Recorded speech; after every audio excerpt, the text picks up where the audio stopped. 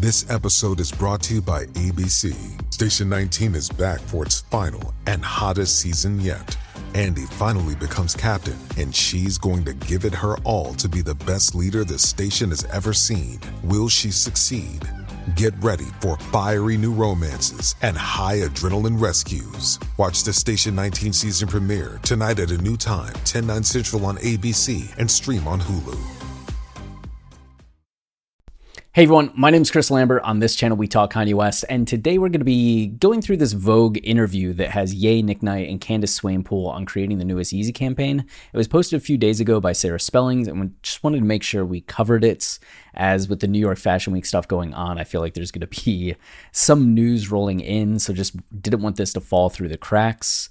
Now, Ye, Nick Knight, Candice Swanepoel have been working on this new campaign for the YZY Shades. Of course, YZY Shades are something that Ye's been promoting pretty heavily for the last couple months, at least August and September.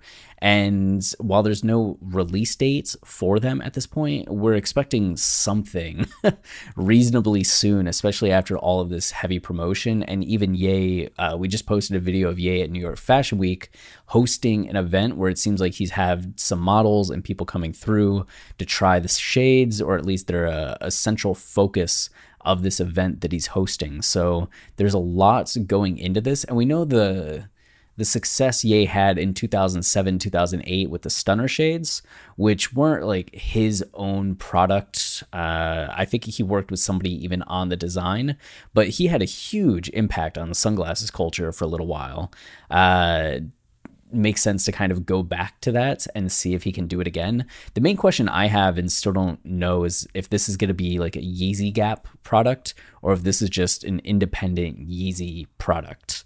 So we'll see once that information starts to come out. But in terms of Ye, Nick Knight, and Candice Swanepoel, these are some of the photos from the campaign that they're going to be talking about in the interview. And you can see Candice here posing with these glasses on, looking very alien and ethereal. It's a very cool shot and really like adds a lot of drama to these shades. And then here you're seeing this person decked out in the Yeezy Gap, like Yeezy Gap boots, the jacket, this Yeezy backpack, right? And you have the moon and the silver kind of aspect to it. And then here you get Candice again. I think this is Candice. Yeah, Candice with a shaved head. I guess she shaved her head for this photo shoot, and the glasses just looking like awesome. This looks like something out of a sci-fi movie, out of some like dystopian future movie. And I'm sure Ye wanted that. He loves sci-fi movies like Tron, like Blade Runner, like Prometheus, right? And then here you have a bunch of people wearing the shades kind of in the moon itself or in this pool, like part of the thing that's giving lights. It's a very interesting and like dramatic shot once again. But this is Candice Swanepoel, born in 1988, South African model. She is known for her work with Victoria's Secret. In 2016, she was listed as 8th on the Forbes top earning models list. Pretty good. So she's definitely one of the big names in modeling. Like this isn't just like an Instagram model. This is Candice Swanepoel doing this kind of campaign for Yeezy, which is really cool to see. And Nick Knight, of course, if you're new to the channel and don't know, Nick Knight has worked extensively with Ye over the years. They're very close, especially when it comes to visuals, dating all the way back. Oh God, what was the first thing? The Bound 2 video, I think, was the first thing that they did together. Maybe even something before that, but that was definitely the most infamous, right? With how many people failed to understand the tongue-in-cheek aspects to that video, that it was cinematically campy on purpose. And then he also did the Jesus is King movie, if you were lucky enough to get to see that in theaters when it was out, and then has worked with Ye on a lot of the Donda stuff that has come out recently. So Nick Knight has been like in there with Ye. So with all that, let's get to the interview. Ye's newest sunglasses have the rapper and designer's daughter's seal of approval. Calling Ye a rapper, Vogue, Sarah, just like do a little better, you know? But at least they did say Ye, formerly known as Kanye West. But I put these glasses on Chicago last night, and she was like, these are my glasses now. She didn't want to take them off, says Ye, speaking over the phone. That's become a normal thing in these interviews, speaking over the phone. It seems to mean a lot to him that she appreciates the YZY shades. She was able to throw the shades in the air and they fell on the ground, and I wasn't running like, you're going to break the prototype. The style has been making the rounds. Yeah, he showed that video that he posted to Instagram the other day where he had one of the designers roll them up. So they seem like very sturdy. They're not like these Ray-Bans that if you drop them, you're freaking out because they're going to be ruined. It's like these things have style, but they're also durable in a way that's like nice.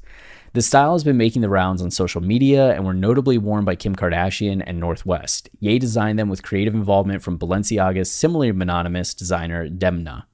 Both Virgil and Demna worked on Yeezy Season 1, and now with losing Virgil, I wasn't able to work with him when he was at Louis.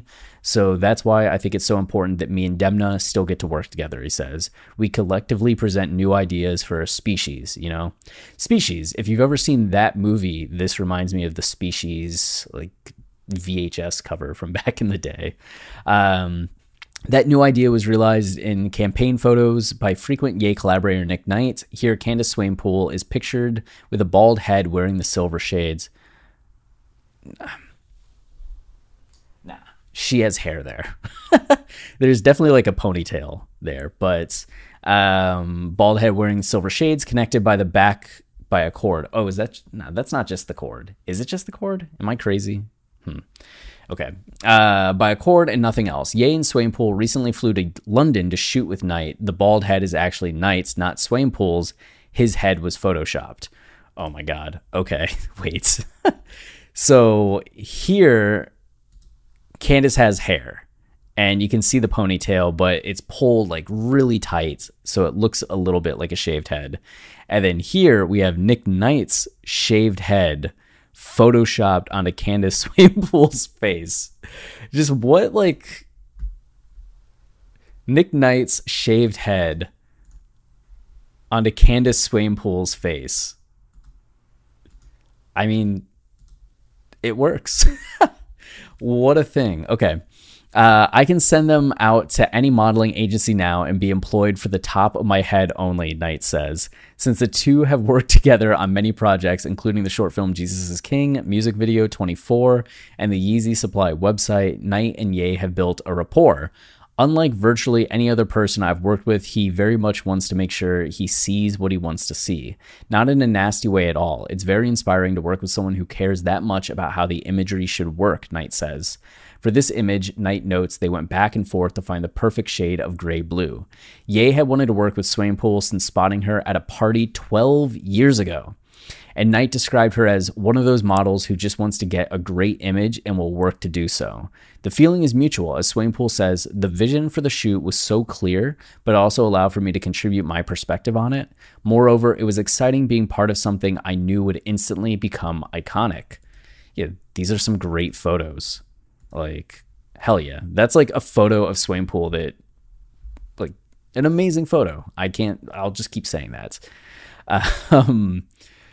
The sunglasses can make anyone, be it Lil Uzi Vert or Lisa Rinna, look like they've landed from the year 3022. Ye himself appears to have mixed feelings about the term futuristic, though. Saying something is in the future takes out the accountability of it needing to exist in our reality.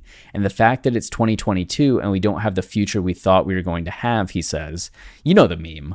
Like, if Ye had released Yandhi, this is what the world would look like, and it's flying cars and silver glassy buildings, that certain things are more futuristic and a lot of things are less futuristic than we thought we would have. Obviously, I've been defined as a futurist. I'll put it like this. It's going to rhyme. It's going to be poetry. Since we've been defined as futurists, we'll define what the future is. Futurists, future is. Okay. Ye says that the conversations he, Swanepoel, and Knight had on set were centered around leaving a better world for future generations. People are so quick to think it's going to be so dystopian, but I feel it's going to be James Turrell spaces and Nick Knight photos and foods from localized farms with no pesticides. Isn't that nice, you know? Like James Turrell spaces, like lots of lights and beauty and a sense of like scope and scale and openness. And then Nick Knight photos where it's just atmosphere, right? Atmosphere, atmosphere, atmosphere. And then foods from localized farms with no pesticides. Healthy. While these images are at their core showcasing sunglasses, the collaborators involved spoke to me of a bigger vision. Another photo shows Swanepoel with a hefty backpack. Oh, wow, it's Swanepoel decked out in all of this stuff. That's cool. Ooh, nice job. Nice job. Decked out in a hefty backpack, standing under what looks like a solar eclipse. Somebody pointed out that this also looks very much like the backdrop in the YZY tour, where Ye's on the top of the mountain and he had this same moon-like backing behind him, if you want to look up photos of that. Collectively, they resemble an ad for a science fiction movie, but this film has a twist. Having spent some of my life with a man, I believe that is his fundamental thing. He wants to make the world a better place, Knight says of Ye. He said to me the other day, it should be like a dystopian movie, but with a happy ending. Why do those movies always have a sad ending? Why can't there be one where it works out and it's a better place? That's a fair question. I think one of the reasons why Ye probably really liked Tron, and especially the Tron sequel, Tron Legacy, because those are movies that had a bit more of a happy ending when we're talking like the world of sci-fi and dystopia. I mean, you could maybe argue that like Terminator 2 had some happy endings, or what was another one? Not Akira, RoboCop has kind of a happy ending. Total Recall.